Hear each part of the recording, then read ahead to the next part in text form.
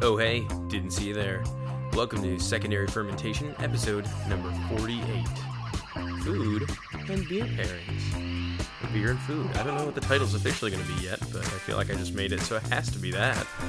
We'll see that when You it box comes yourself out. in. This is Joe, and of course I am joined by... Nick? And Lauren. And Lauren. You sounded unsure about that. And yes, I think my name is Lauren. Last time I checked. I'm Ron Are Burgundy. you experiencing amnesia? No, I'm experiencing. You call me other names, so I wasn't sure what do I go by. Yeah, like beautiful and sweetheart. Yeah. Exactly. My love, my muse, my muse, flame. my flame. flame. Oh my gosh. Yeah, so we're here. We're back for another episode. This time a fun topic. It was fun to prepare for this one. We got a little creative, as you'll see when we get progressed through the episode. But first, what have we been up to lately? We Nick and I made a trip out to Casita Brewing in Wilson, North Carolina last weekend. It was a nice trip. Yeah, that was a nice trip. That was kind of impromptu. We just mentioned, I think, the night before, and was like, we should go tomorrow. And it's only like 30, 40 minutes away. Yeah, just missed out. Our buddy Taj was there just before we arrived, I think. We keep missing, our paths don't cross, yeah. Yeah, if you guys check out our Instagram, it's probably been over a year now. We got to sit down with him at the brewery. That was really cool. Talk about his story with craft beer, and he'd actually done a collab with the owner and brewer at Casita to do his own beer release. So yeah, and we were also when we were there, we were kind of reading about the story of Casita, because I was curious what the old building used to be, but I didn't find that answer. But I knew that the brewer had a little bit of a storied past, with his brewing career, but I didn't realize how in-depth it was. If you go over to Casita Brewing's website, you can read a little bit about the journey they had, but basically started out in beer, ended up in Denmark, right? Then England, then back to North Carolina, then to Hill Farmstead in Vermont, then back to North Carolina, opening up Casita. Worked at Duck Rabbit for a stint too. yeah, there's a lot of cool connections in the Eastern North Carolina beer scene. But it's really cool. It's it's a nice collaborative brewery, which, I mean, hence their collaborations with other breweries and the Casita Collab Fest. Yeah, the festival they hosted last year. But just the way that Ryan and Mahalia, they're the co-owners of Casita, and they both had their own unique kind of start into the industry. Their paths crossed, and then the rest is history, as they say. But yeah, there's a really cool bio about their time before they met, how they got into the industry, how Casita was kind of devised, and then, I remember, like, we talked about this just the other day, was the first time I remember seeing Casita, I think, like, on a can was, they were doing a collab with, it might have been Hill Farmstead or something, like a pretty large brewery, and it was like, oh, I don't know what the Casita is, and we looked it up, and they hadn't actually opened the doors of their brick and mortar yet. They just were kind of still contracting out other breweries and collaborating with them. So once our doors open, they've really taken off. They've done a lot of work. They've, kind of collabed with other smaller breweries to produce beers and held a lot of events at the beer garden that's adjacent to their building. So they've definitely kind of hit the ground running once they open shop there. Not to mention hitting it out of the park with a lot of their beers. I mean, oh yeah, a lot of good stuff and a ton of variety too. It's not like they just have one style they stick to, but they've got a bunch of cool stuff that they make. And I mean, when we go there, always on tap, they have at least 10 different options at a time, and always cranking out new stuff. It's cool to get up there. Too bad it's as far as it is. If it was a little closer, it'd be cool. It'd probably be a little more frequent. Yeah, exactly. But always a fun time to get out there. And while we're there, we picked up a special little treat for ourselves. We got it was a holiday barrel-aged box that they had. Came with 4 beers in it. One was aged 3 years, right? That was a collab with Bond Brothers. Yeah. The Foot Fault. What were the barrels they used? It was actually, that was a particular note. 3-year barrel aging. The distillery, though, was, I mean, we see a lot of Blantons. We see a lot of Buffalo Trace. Mother Earth is, a local brewery that they have their own barrels, but Elijah Craig. Yeah, I think it's Elijah Craig. And then one of them is in McKenna barrels. Oh, McKenna 10-year. That's the one I was thinking of. McKenna 10. There's Yes. that one is the Edison, right? The Edison. So, which is, I didn't know that was named after their daughter. I mean, the depiction on the can for like their Edison ale, which is the birth child of this. Thomas Edison. Yeah, was it's got the named light after bulb. Wow. But yeah, the Footfall is a 3-year bourbon barrel aged in the Elijah Craig. Okay, I got them mixed up. It was Bond Bros, and then there was the Edison. Oh no, Edison was in the Elijah Craig LC. Oh, I didn't have it mixed up. Yeah, so yeah, well, and actually I think even the 2 canned beers, they have some barrel aging too, if I recall. Yeah, it's interesting to see you get a big like, I guess, was it 25-ounce bottle or the... Yeah, so there's the Edison is a 750 ml. Yep. Which is that the 12-year Elijah Craig barrel for a year. Footfall is the 3-year bourbon barrel, which I think is the McKenna. It doesn't actually say on their post here, but that's a 500 ml. Yeah, we'll check the bottle. Yeah. Then the one with the incredibly long name, Not Before I've Had My Banana Marshmallow Chocolate Vanilla Hazelnut Coffee Stout, is an 8-ounce can, and that was rum barrel aged. Interesting. And then they've got, also in that 4-pack was a 19.2-ounce can, so the big old stovepipe can of Old Showboat, which is their bourbon barrel-aged American barley wine. Yeah, so a lot of different styles while still implementing the bourbon barrel aging and different bourbon barrels too. So I really am interested to try all these. It was a cool find while we were there. They sell them individually, but it was a better deal just to buy all 4 as a set. They discounted it that way. But yeah, no, that should be really cool. $50 for those 4 beers was pretty. Oh yeah, pretty good deal. I'm excited to. We'll have to do. Lauren's eyes are bugging that's out. what it was. Oh. Individually purchased, it would have been $65. Yeah. Oh, We're gonna split. I just owed so Joe $25. paid you. Stonks. Let me hit that Insert Venmo. stonks meme here. Stonks. Investment. we're we're just making wise financial decisions here, Lauren. Yeah. Oh yes. This is not a financial advisory podcast. As much as That's it a may good thing. be, you may be confused by that, but Yeah. Our financial advisor, if we had one, would probably tell us to buy less beer. yeah. You spend way too much money on beer. That's why we What don't does she give our know? financial What do they know? advisor our individual budgets. Budgets. Advisor, I hardly know her. But yeah, so that was a great time. Got some good beers. We're looking forward to trying those. We might try to do something on the podcast with them and Yeah. see what we can do. Maybe there. do some like video too. We talked about maybe doing some video footage. I think Yeah. we could try to. Let's get a little more present in the multimedia. multimedia. You know, I guess that incorporates like video and stuff, right? Yes. Yeah. So I prefer singular media. Singular media platforms. sometimes we just like hide behind pictures and wavelengths, and we're just not present. So Just who are we? who are we? Nobody Where cares. am I? No one cares. Oh man. All right. Well, I see we've got a beer on the table here. Yes. Shall we crack it? Let's crack a beer. Woo! Splashy boy. I got over half of my face wet. Over half of his face. I must have forgotten because I've had one of these before. We got a 4-pack of the beer for today's episode is Furrow from Brewery Bavana. So we've got a nice 16-ounce can here. This is their Belgian-style winter ale. I believe it's a Belgian quad. Really interesting profile. Once it settles here, I'll pour you some, Joe. Once my cheeks stop dripping. That really just like, I don't know if you can see it from over I there, saw but it fly. Yeah, it was like it's a very like a full can, it's or it's like- very vigorously. Yeah. Oh, is it all over you? So, Do you I need think to I go clean saved up? I saved the couch though. I think Oh, that's so. It's okay. just all over my clothes and my face. Speaking of, I think that was a very.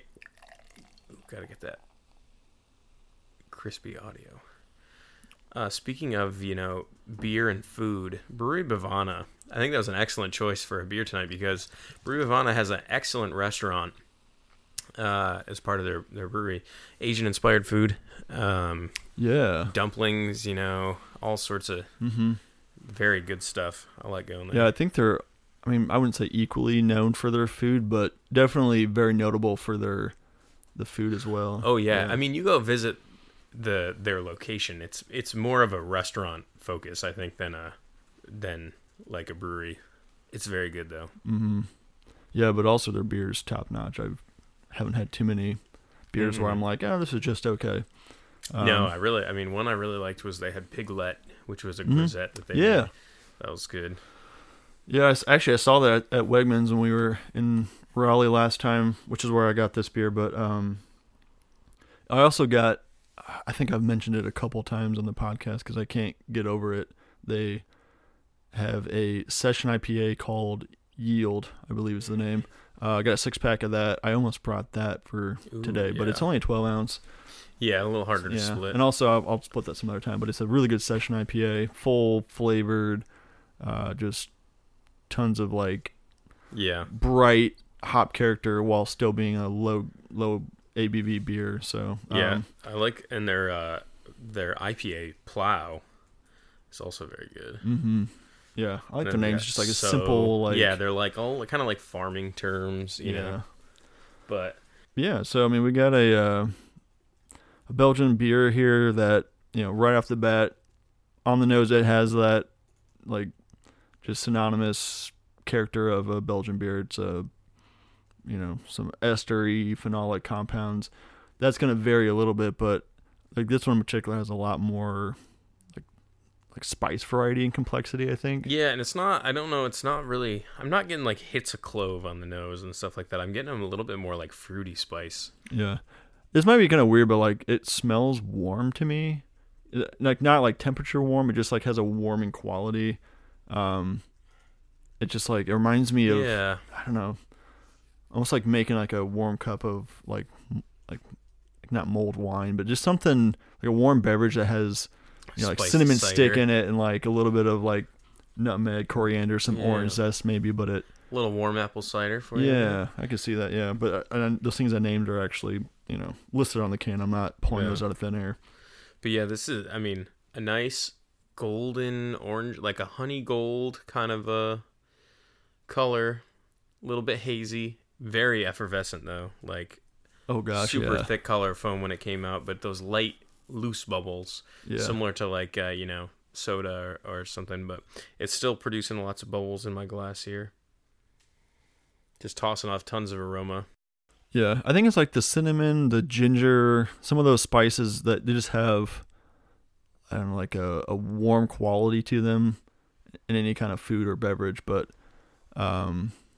interesting, those work really well with like bright citrus, zesty kind of aroma and flavor. So pretty good mashup here for this, this Belgian beer. They all kind of work together, and it's really complex, like winter ale too. I think part of it, when you have a winter ale, you really want to have something that's gonna kind of warm you up inside when you drink it. It doesn't have to be this like bold bourbony alcoholic beer. It can be something that just has a lot of like warm inducing flavor, I guess. Or however that means to you. And I think that's where this beer is, because the mouthfeel a little lighter than expected, and then the carbonation cuts, and it feels a little bit on the drier side too. So, but it does leave a warmth in your throat as you take a sip. So I had this out of the fridge for a little bit, not super intentional, but it worked out better. I think the first time I had a can of this, just around the holidays, I think it was a little bit fridge cold still, and I don't think I got as much depth as I'm getting now, like from the flavor. I think I'm enjoying it now that it's had time to kind of just rest at room temp, and it's got a slight chill to it still, but it's super complex with all the different spice characters and some of those like estery compounds too. It's just and I'm getting like dark fruit too, like cherry, like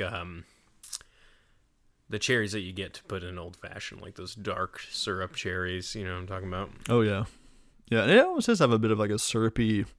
The initial mouthfeel is a little bit like thick and like tongue coating, but yeah, it does finish dry. Yeah. So it's an interesting like contrast there. But very good. This is a Belgian winter ale. Is it a triple or anything, or does it just say Belgian winter?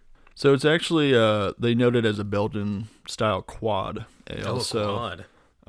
But yeah, tons of like that winter ale profile with, you know, the different spice and, you know, the cherry you mentioned. There's actually some like golden raisins, so dried fruit, some like dark fruit mixed in with cardamom, cinnamon, and ginger, which always adds a little bit of vibrancy to something. Yeah. What are we at with an ABV on this? Like a 9 point. I'm gonna guess. 9.3. 9.2. Dang! Oh, This so guy's close. getting it. Darn it. Yeah. You know, it was I was interesting. gonna go a little higher at first, but I was like, it doesn't taste too alcoholic, and it does have a little alcoholic warmth, but it's not like so. I wonder if I hadn't have said it was a Belgian quad, if your mind would have like went that high. I probably wouldn't. I may have gone a little lower, yeah, but dang. Yeah, a Like, bunch I'm of getting flavors lucky that with work these well guesses together. lately. Yeah, you've been really on it. What makes you think too? So like, not to circle back to all these flavors, but ginger, I've found more recently because Jen's dad does kombucha brewing at home, like homemade brewing. He makes the tea and then adds different juices and like adjuncts to add different flavors to have some variety. And I think he uses ginger juice for a lot of the kombucha flavors, like as an additive, and it just like adds so much like kick to it, I think. And he's dialed it in a couple different measurements to get like the right amount where it's not like overpowering. Because if you have like white grape and ginger, like if you have too much ginger, it's gonna really just cut all the other stuff out. Yeah. But it's such a like versatile like spice or flavor, I feel like. It's I don't see it as much in beer, I think. But I think it really has potential to just like elevate and add some like vibrancy and some warmth to anything you use it for. Yeah, it does. It adds some undertones if you use it lightly, but if not, I mean, it can be a main stage. Oh, and it could be player, like but powerful too. Yeah, it can be like super strong. Like or raw like ginger is. And I get some of that like ginger warmth from because it burns a little bit if you eat ginger like raw. It's like it'll like it feels like your mouth is like burning, but it's just because it's so. I don't know if it's like it can't be like capsaicin. It has to be just some kind of like I don't know compound in ginger. Probably similar to like horseradish or other root, wasabi root vegetables that have that pungent I didn't think about thing. I don't know what the compound is. is in that, but something. I may be way off base. Any botanists out there, tell us. Fact check us. But yeah, so great beer. I think a great intro to our topic for today. So food and beer pairing. And this is something, have read about and listened to some audiobooks about, but I've never really, sat down and tried to plan out a menu for like a beer tasting. I've never actually, I don't think I've been to a beer dinner either. No. We've done wine dinners at one of the local restaurants, Ford and Shep. They have, it's a very cool experience because the chef comes out, explains each course, and then they have a person who works for the wine distribution company, like the wine rep, will come out and explain each wine, and they'll talk about the pairing, and it's like just a really cool experience altogether. But we haven't had any beer dinners. Yeah, actually, when we were in Germany, Julep, because I was looking at their menu and their like events, they apparently had a beer like pairing with like Oktoberfest style food. Julep at the hotel near the convention center. Where it used to be like Village. Yeah. Which we've I've been never there for been to dinner. Julep. I need to go. It was good. I liked it. But I just saw that today. I was like, oh, that's neat. We missed that. Oh, jeez. The owners, Yeah. the owners had a different place in Greenville too, or maybe they have now multiple restaurants that they manage. But I know they were like contacted by the hotel to open and manage Julep. Interesting. They kind of like sought out and they asked them if they wanted to do this project. I can't remember that from when they first started, but very cool. Yeah, so maybe they'll do that again, or maybe we'll have to do it. Yeah, that'd be really cool. If it was a collab with somebody. I can't remember who now. It might have been Casita. Oh, really? Oh, with Julep? Yeah, I'm gonna have to look it up now. Lauren's gonna do a little research there. Yeah. But yeah, we've talked about that before. I think we got kind of inspired by the wine dinners, and it was like, we could do this with beer. I think that'd be super fun. I'd want to it'd try be it awesome. first with like close friends. Just We did do a beer pairing. Local Oak. Local Oak had one with their food with They the food did- trucks. Oh, Yes. yeah, they How did. did I forget that? Yeah. and it was like on a flight too. It was perfect. Yeah, it was like flight-sized beer Because tasting. we did that a couple times. Yeah, they did it twice, Yeah. I think. Prevail. The only Prevail thing, food like, truck. and this isn't Yeah. really a knock on it, I And guess, it was but the Casita with Julep.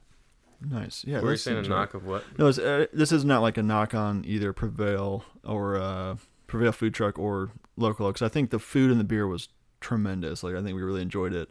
And I wonder if they'll do it again. I know that Prevail's kind of moved on to their Meeting Ground Cafe. Yeah, So I've not seen their food truck around much lately, actually. Must be focused on Yeah. the cafe. is that what it's called? Meeting Ground Cafe? Yeah, or- the meeting okay. ground. MEAT. Yeah. And Local Oak, I mean, I've had better beer. Come on. Yeah. Step Put up, Ben. Your Untapped definitely corroborates that. Yeah, Sure. Come on, Ben. Step it up. Ben and I Nick mean, have really. just been slacking. Like, no, that's in jest, of course. Yeah. But the format of it was different than, like, let's say the other wine pairings or wine dinners we've had, because they presented it all at one time. It was like you got your flight of 5 beers, and then you Oh, got the yeah, 5 yeah. courses on like one kind of like dish or platter, and so you could then at that point kind of like hop around or go in any order you choose. But so that was kind of a different format than like serving you course by course. Yeah, versus like a formal thing.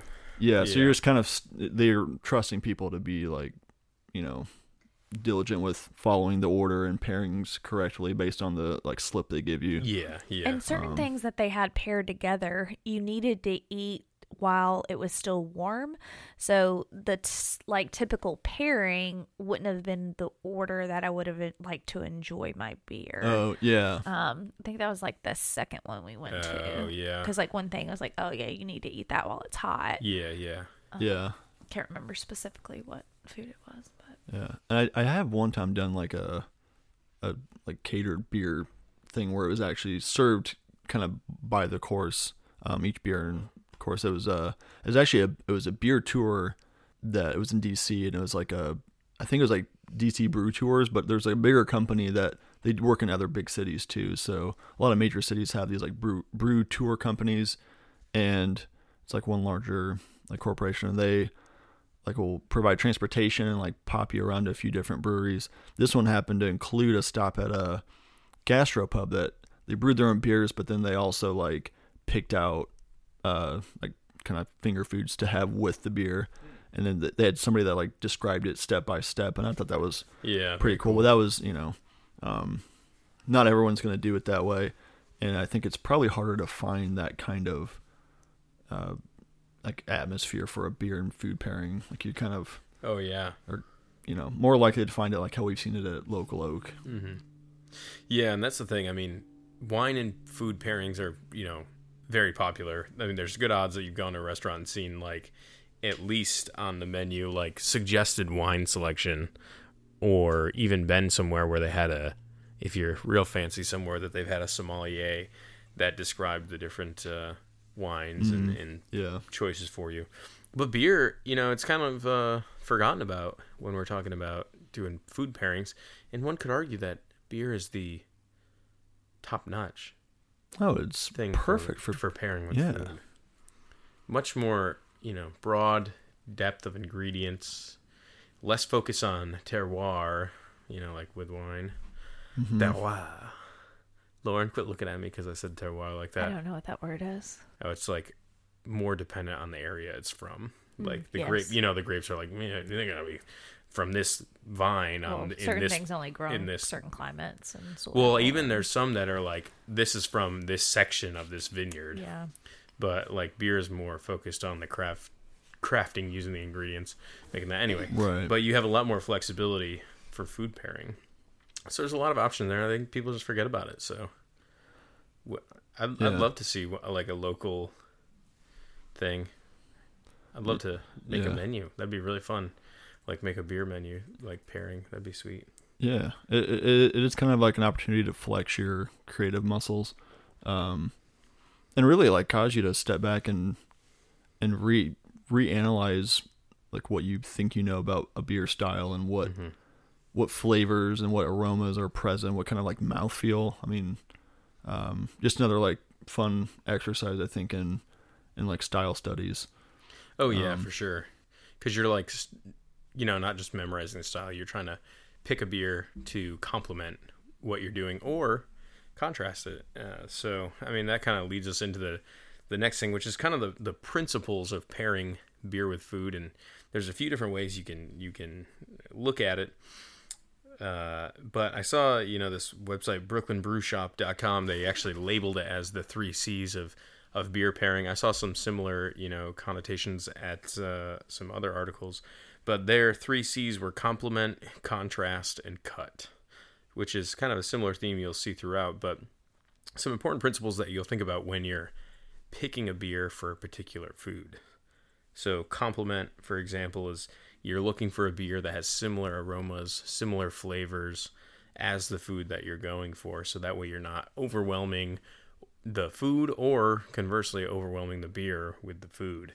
And you're just trying to augment the flavor of the food with the beer, which I feel like that's, when you think about pairings, it's probably what you default your mind to, Yeah. right? Like, I think that's when we started kind of doing that exercise on our own for our recommended menu. I realized like right away we're like, oh, we're doing almost exclusively complimentary beers. So and I think it's just like a natural progression. Like like for like is a really natural like thought process to, like, we do a lot more comparison, I think, in life than like contrasting things. So, but there's definitely value to the contrasting aspect of beer and food pairing for sure. oh yeah, and I mean, when you're shooting for opposing aromas and flavors, it's interesting because you're striking a balance. And I saw a great example that just simply put, sweet and sour. Like two kind of opposing flavors, but something that we see all the time and we love as a combination for human food. You think about foods that are all sweet and sour sauce, sweet and sour, this and that. But you're really picking categories that wouldn't necessarily mesh together, but when they are taken together, they give you the best of both worlds and really make for a mellowed out, balanced meal. Oh yeah. And I had like I heard really positive and like really like profound comments from this video I watched on YouTube from Craft Beer and Brewing's channel. There's a Cicerone by the name of Greg Engert, and he really like specializes in that area and kind of talked about, the interesting thing was he talked about kind of the rise of like food and beer pairing, because it really was, like you said, not really a common thing. It's become more, I think, popular to think of that concept, but wine was sort of they had the monopoly on pairing with meals and finding that kind of curated meal with your drinks. But one of the things he talked about in terms of like, how do you develop your beer and food menu and what elements, the comparing, the contrast, the cut, like really breaking down every aspect of the beer and not just like not one dimensional. Like you might think like, oh, I've got an IPA, so it's bitter. I don't want that to go and like ruin or wreck a really powerful dish. So or a really solid, like delicate dish. You don't want to like wreck it. So I'm going to move away. But well, like what kind of IPA? Is it a West Coast? Is it a New England IPA? Is it fruity? Maybe it's not as pungent. Maybe it's a session IPA. Maybe it's a red IPA that's got some like malt character. So like to really look at beers as like more than just a one-dimensional like definition, because there is like so much flexibility now with brewing beer that you can find a style or an iteration of that style that actually will fit like either a comparison to your food or it'll like nicely contrast it without being overwhelming. Yeah. And so just like finding like ways to just break down beer into multiple dimensions, I thought was a really interesting way to look at it, and not just think about, is the flavor going to like mesh? Well, think about the mouthfeel. Is it like crisp? Is it dry? Is it like really juicy? Is it like tart? And think about how that's going to affect the food as well, because there's Yeah. multiple layers to like enjoying food and beer, and things you have to like consider at different facets of the process. Yeah, and that's something I saw when I was prepping for this episode. Is there's a lot of sites or like quick like infographics that say like this style with this kind of food or this style with this kind of food. And if you look at it just purely from that way, you're right. You are kind of doing it an injustice because you're boxing all of these styles into one specific category, and like, no, you're saying that won't work with this because of, it's got this flavor profile. But again, you almost have to think about it as flavors included in that style. Which I've seen some. Saw a blend of some. I saw some that were purely just like, these are the flavors, which you might have a bias and tend to think about certain styles with those flavors. But then there were some that were, these are the styles. But then there was a mix of some that were like, this is the style, and if it's got these flavors, then you want to do this, this, and this. So I think thinking about it in that aspect is a great point. But you talked about carbonation and stuff and the acidity, and that's where kind of that cut comes through, and the flavor and all these things come together. And cutting is basically just, like it sounds, cutting through those foods that may be a little bit more mouth coating or heavy or really fatty, savory, umami things. The beer just kind of cuts through, wakes your palate back up after being overdosed with flavor. Oh, yeah. So you think about like rich, meaty foods, fatty foods, having something that, either an acidic beer or a super bitter beer that comes through and cleanses the palate and washes all of that away. Yeah. Yeah, I remember, I think it was just a couple weeks ago, we were talking about like charcuterie.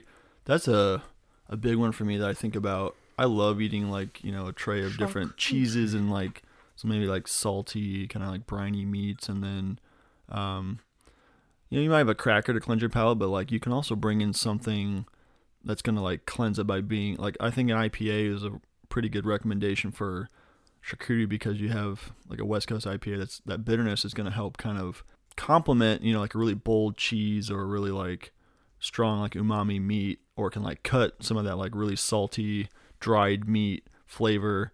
Ooh, umami. So yeah, something that's going to like kind of like wake up your palate a little bit in between different foods if you're going to be like kind of swapping around. Yeah. Something that's going to kind of like reset a little bit, or just be such a stark like contrast. I mean, really, you could it complements, it contrasts, it cuts. I mean, yeah, you can have one beer that does a variety of things. That'd be really cool actually to do like beer to charcuterie board pairing, to try to get one singular beer that matches the entire plate.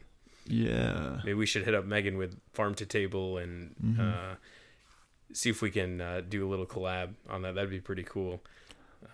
She's got an Instagram account, Farm to Table, where she makes a lot of tasty looking, delicious charcuterie boards, as well as other recipes. That's PH Farm. Yeah. She's pharmacist as well. Farm, so, I think that'd be a fun challenge, because there's so many different flavor profiles on a charcuterie board, typically between the meats and cheeses and fruits, maybe some different nuts. So finding something that would either complement, contrast, or cut for all those would be really interesting, actually. It's just something I think that you couldn't do with a lot of beverages. Like wine, to me, there's that big distinction right between like white and red wines, and like a really fruit-forward red wine versus a dry and tannic red wine. Yeah. And so they each have their own place as far as what foods they work with.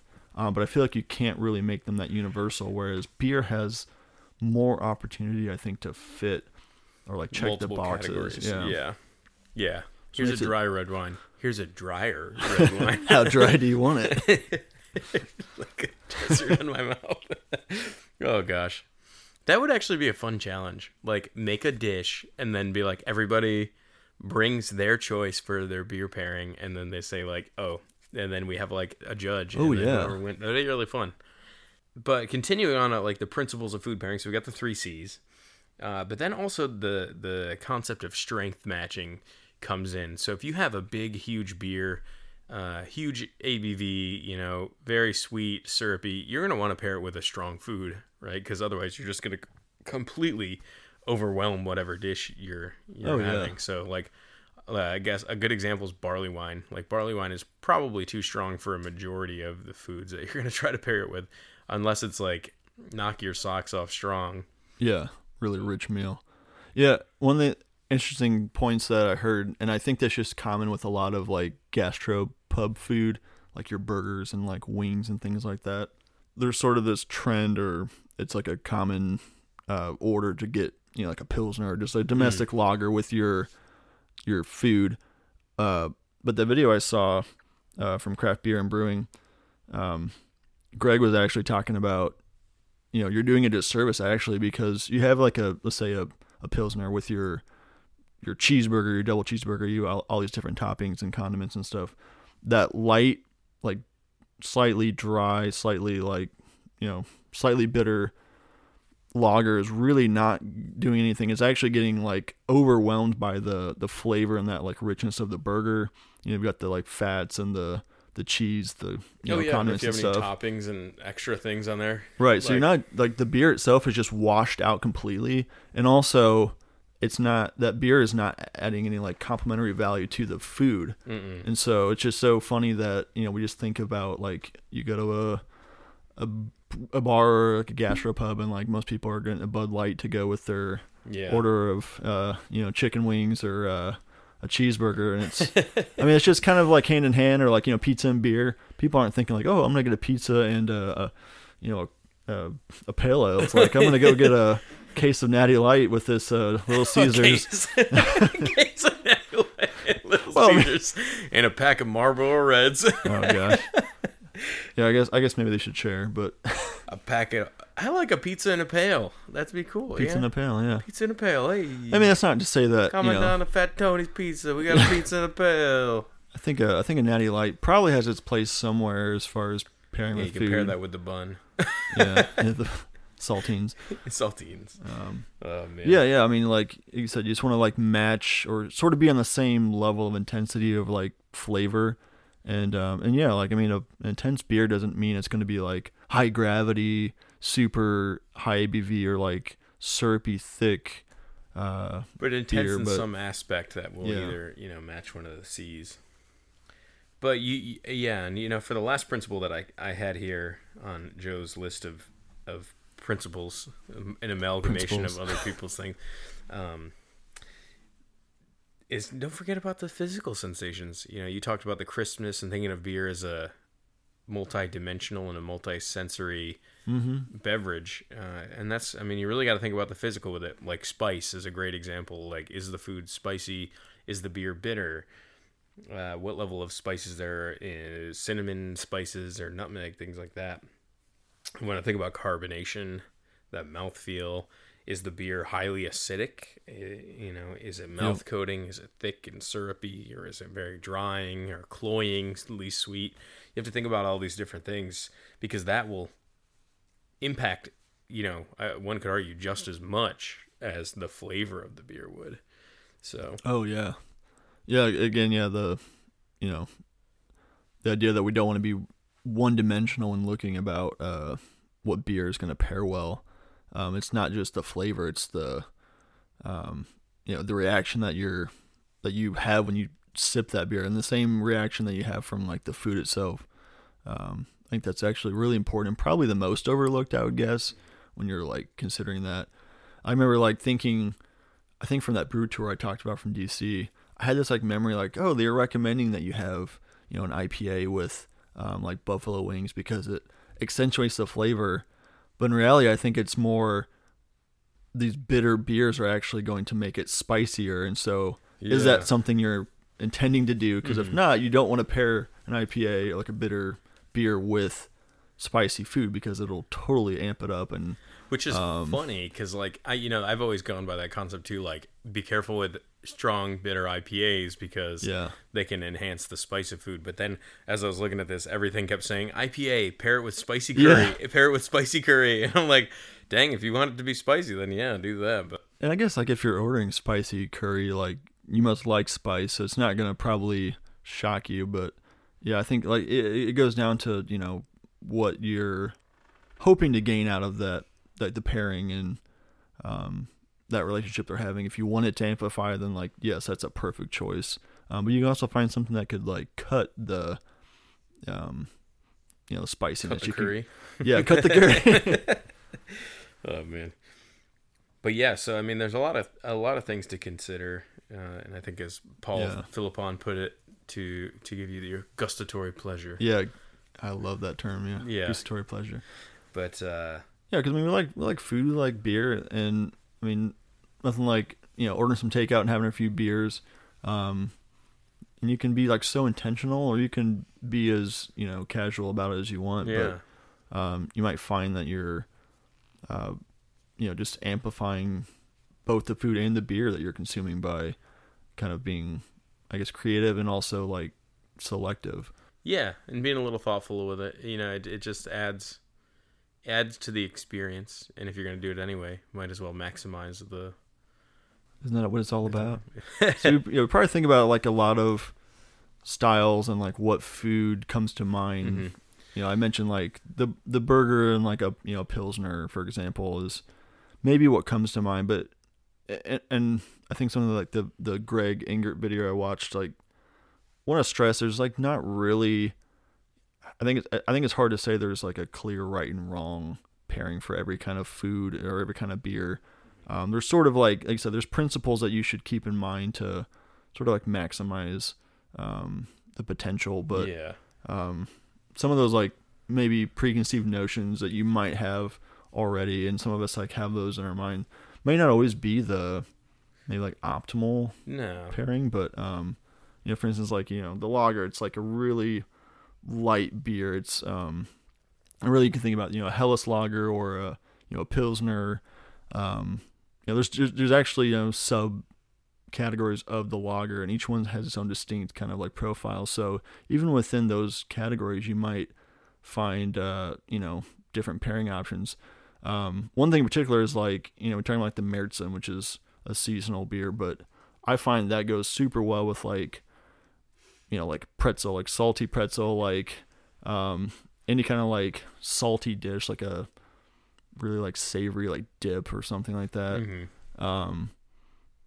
But also then I think about like other lagers that are so light bodied and don't have as much of that like rich kind of caramelly, bready malt flavor. Completely washed out by that stuff. Right. So like, I think you have to be really conscious too of just like not getting yourself boxed into, a category like a lager, like an IPA, and thinking, well, I've heard this goes well with this, because within that category of style, like there could be different iterations that actually are, they contrast each other. Like a West Coast IPA versus a New England IPA, they don't share like as much similarity as far as like the aromatics and the flavor that you get from drinking them. So like I wouldn't pair those two different IPAs with the same foods.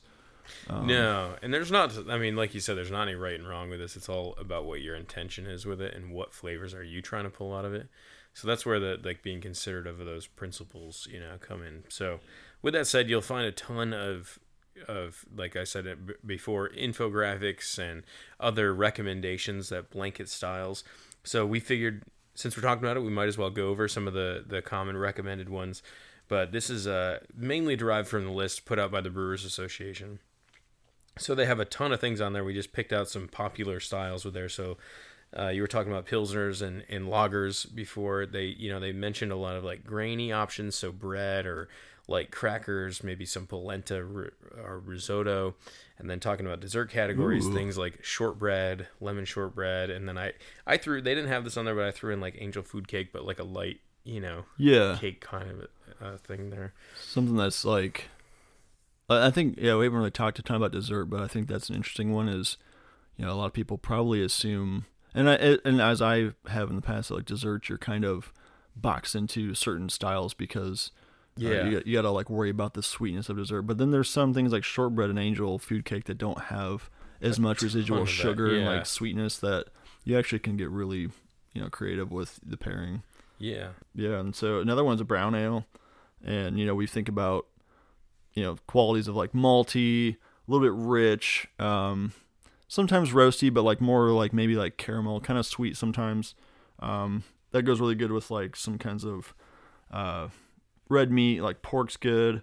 You can even have like a salmon, something that's going to be like a really kind of like umami meat, I guess. But like you don't have to necessarily go into the like a grilled steak or something like that robust. Yeah.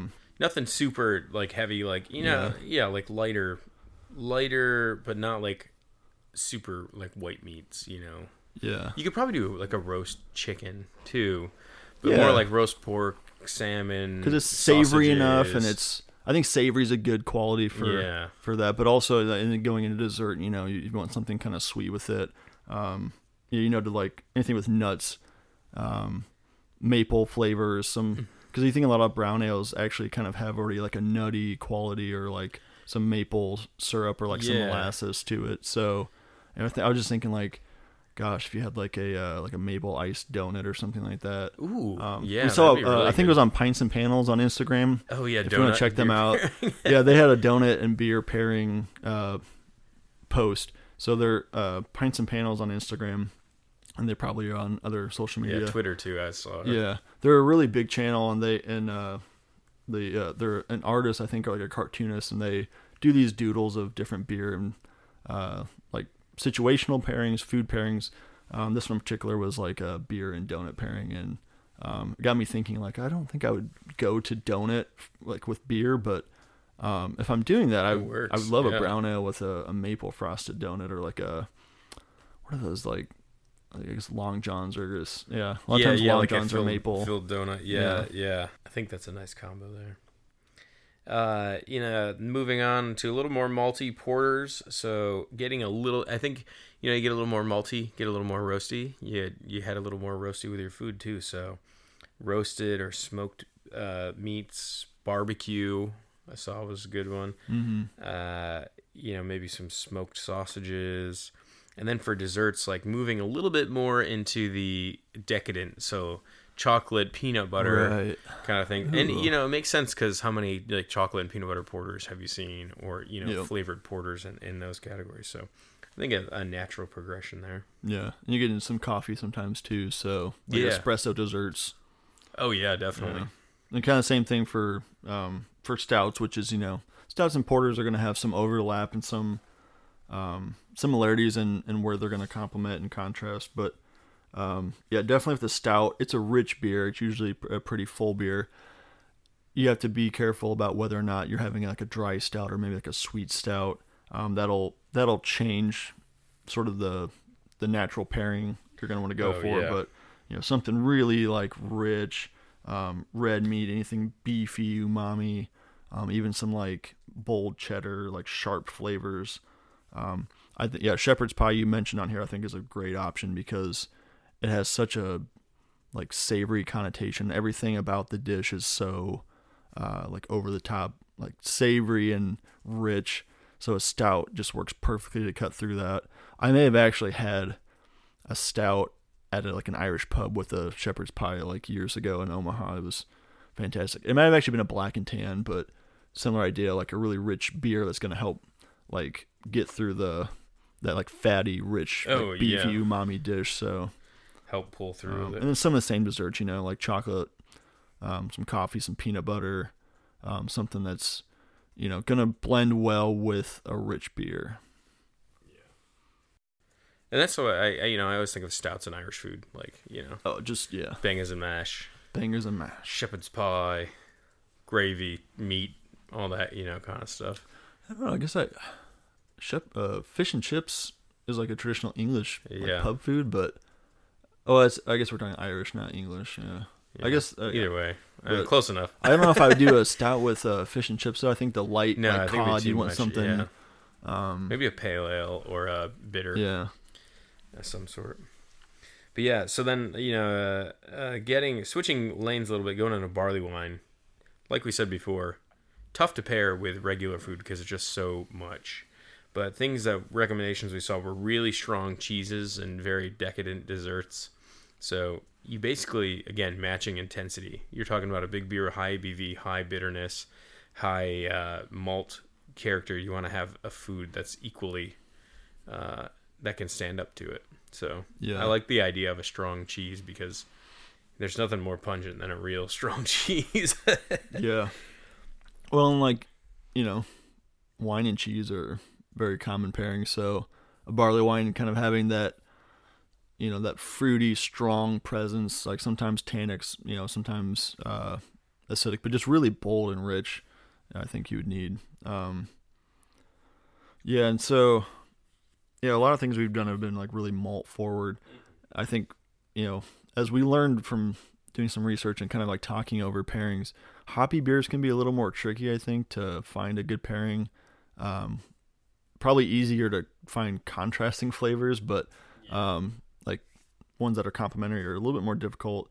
So like a pale ale, for example, is going to range a little bit in the bitterness, the perceived bitterness, the hop character, but typically, you know, you've got just a pretty like solid malt backbone, and you've got some different like hop character. It's not going to probably lean too much one way or the other, but typically it's going to be a little more bitter than I would say like estery in most cases.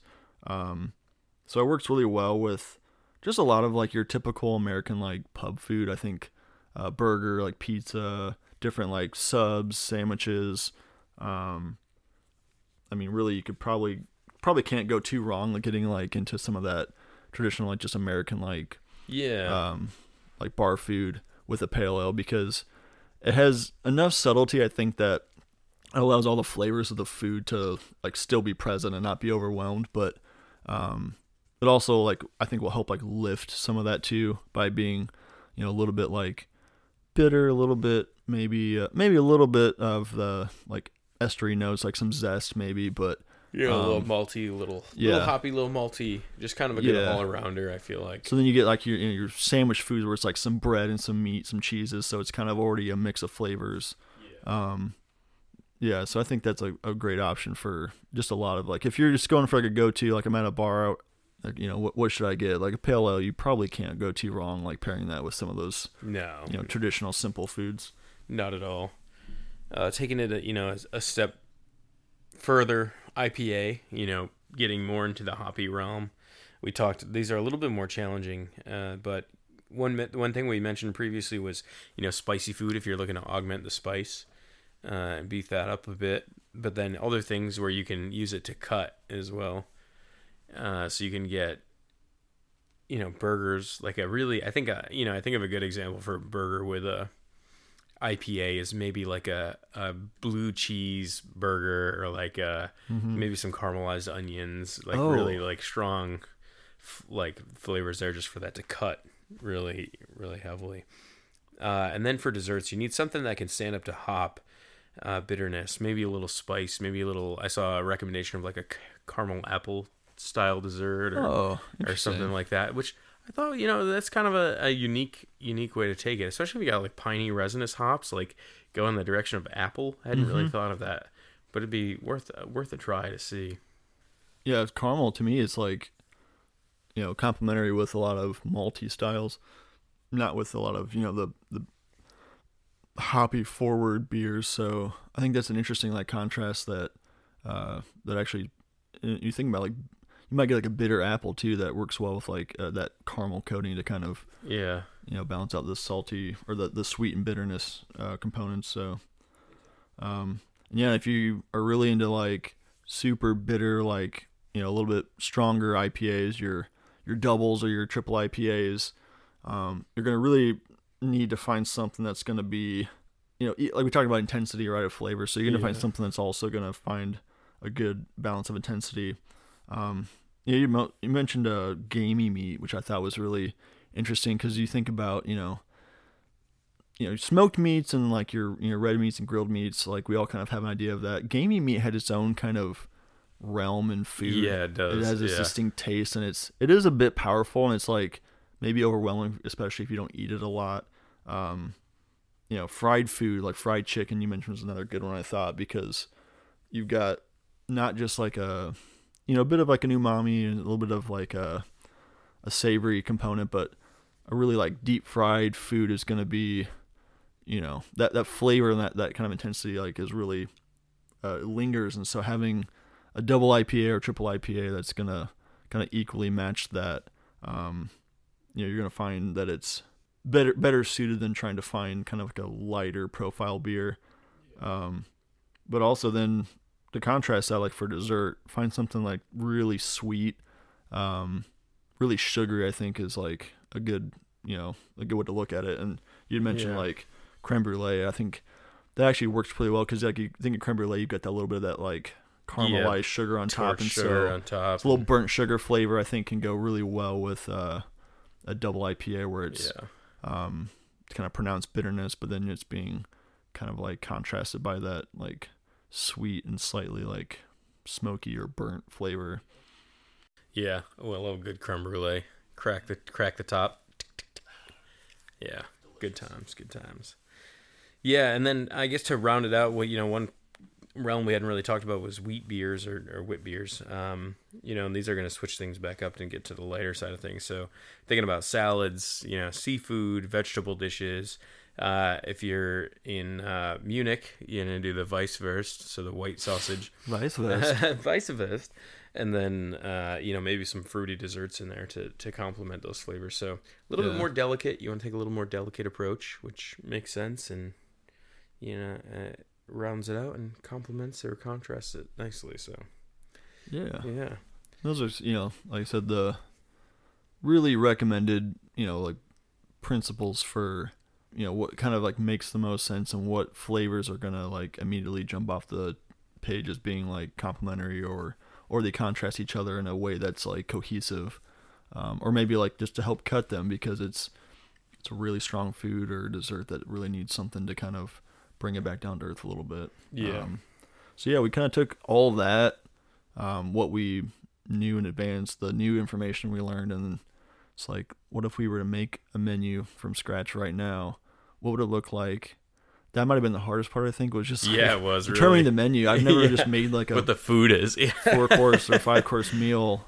And then from there, it was like, okay, so here's what we have. How do we fit a beer in there? And also like finding beers that, I think it was important that we were like finding something that was complementary, something that contrasted what flavors were there, something that maybe would cut, just kind of those 3 C's that we talked about.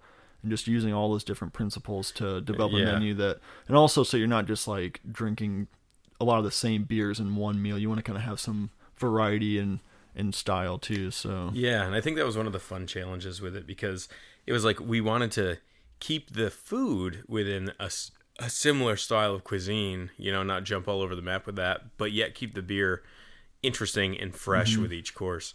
So we ended up going with an Asian themed menu. I don't know how we got there, but we started off with a spring roll appetizer, a nice little delicate spring roll, and what we came up with a pilsner or a lager, some sort, not too heavy, not too flavorful. I mean, spring rolls are pretty light with those wrappers that they have on them, and then they're fried, so they've got a little bit more depth of flavor. But I think the bready, kind of crackery flavors from the lagers would really complement like the wrapper of that spring roll, but yet still give a little bit enough crisp and dryness to tone back some of the fatty flavors of the spring roll.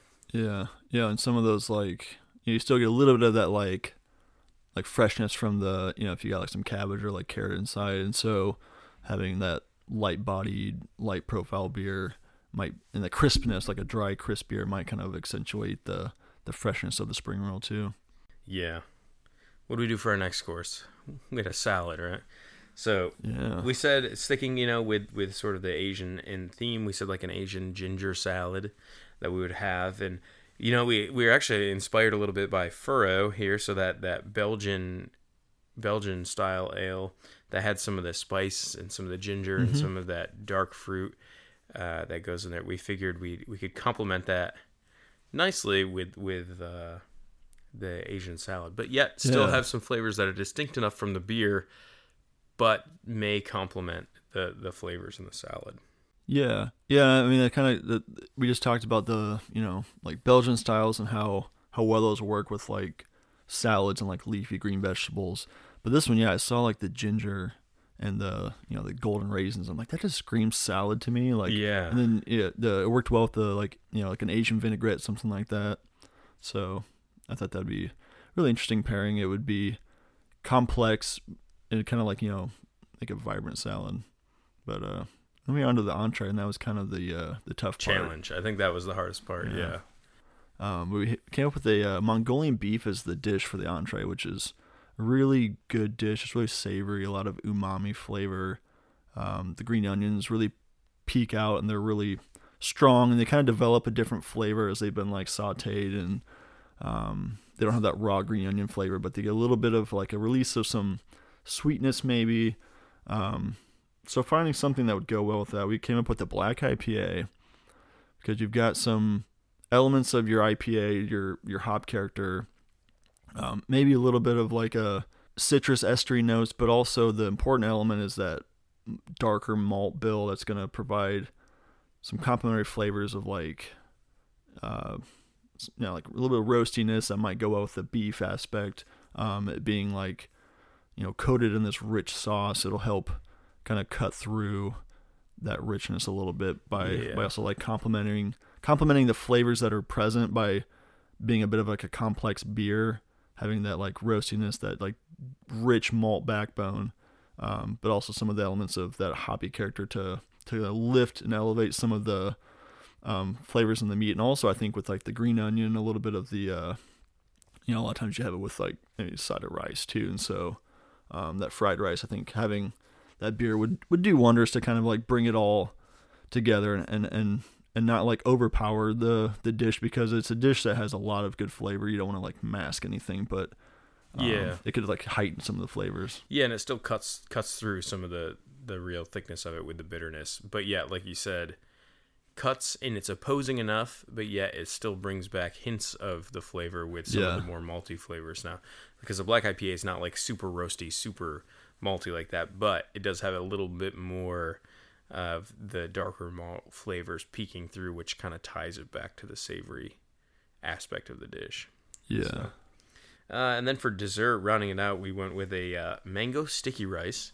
And, we were thinking about a few options here, but we ended up on a category that's not too common, is tropical stouts. So stouts, think of them with the desserts all the time, but tropical stouts, it's a version of the foreign extra stout, which features, a lot of, it's got a higher ABV, but it also features some fruity notes within there, from the ale yeast and whatnot. So we figured, hey, a tropical stout, fruity notes, mango rice, and sticky rice having coconut milk and some sweetness in there. We thought sweet coconut milk goes great with base of stout, but then you got mango, that tropical fruit, and then you've got the tropical stout with its own fruitiness. So each aspect of the dessert and the beverage are augmenting each other, because really the fruit in a tropical stout is not super pronounced, but if you paired it with something like a mango, you could really elevate that level. Oh yeah. And then on the same side with the sweet, creamy, coconut milk aspect of the sticky rice, that stout comes in, and I mean, who hasn't had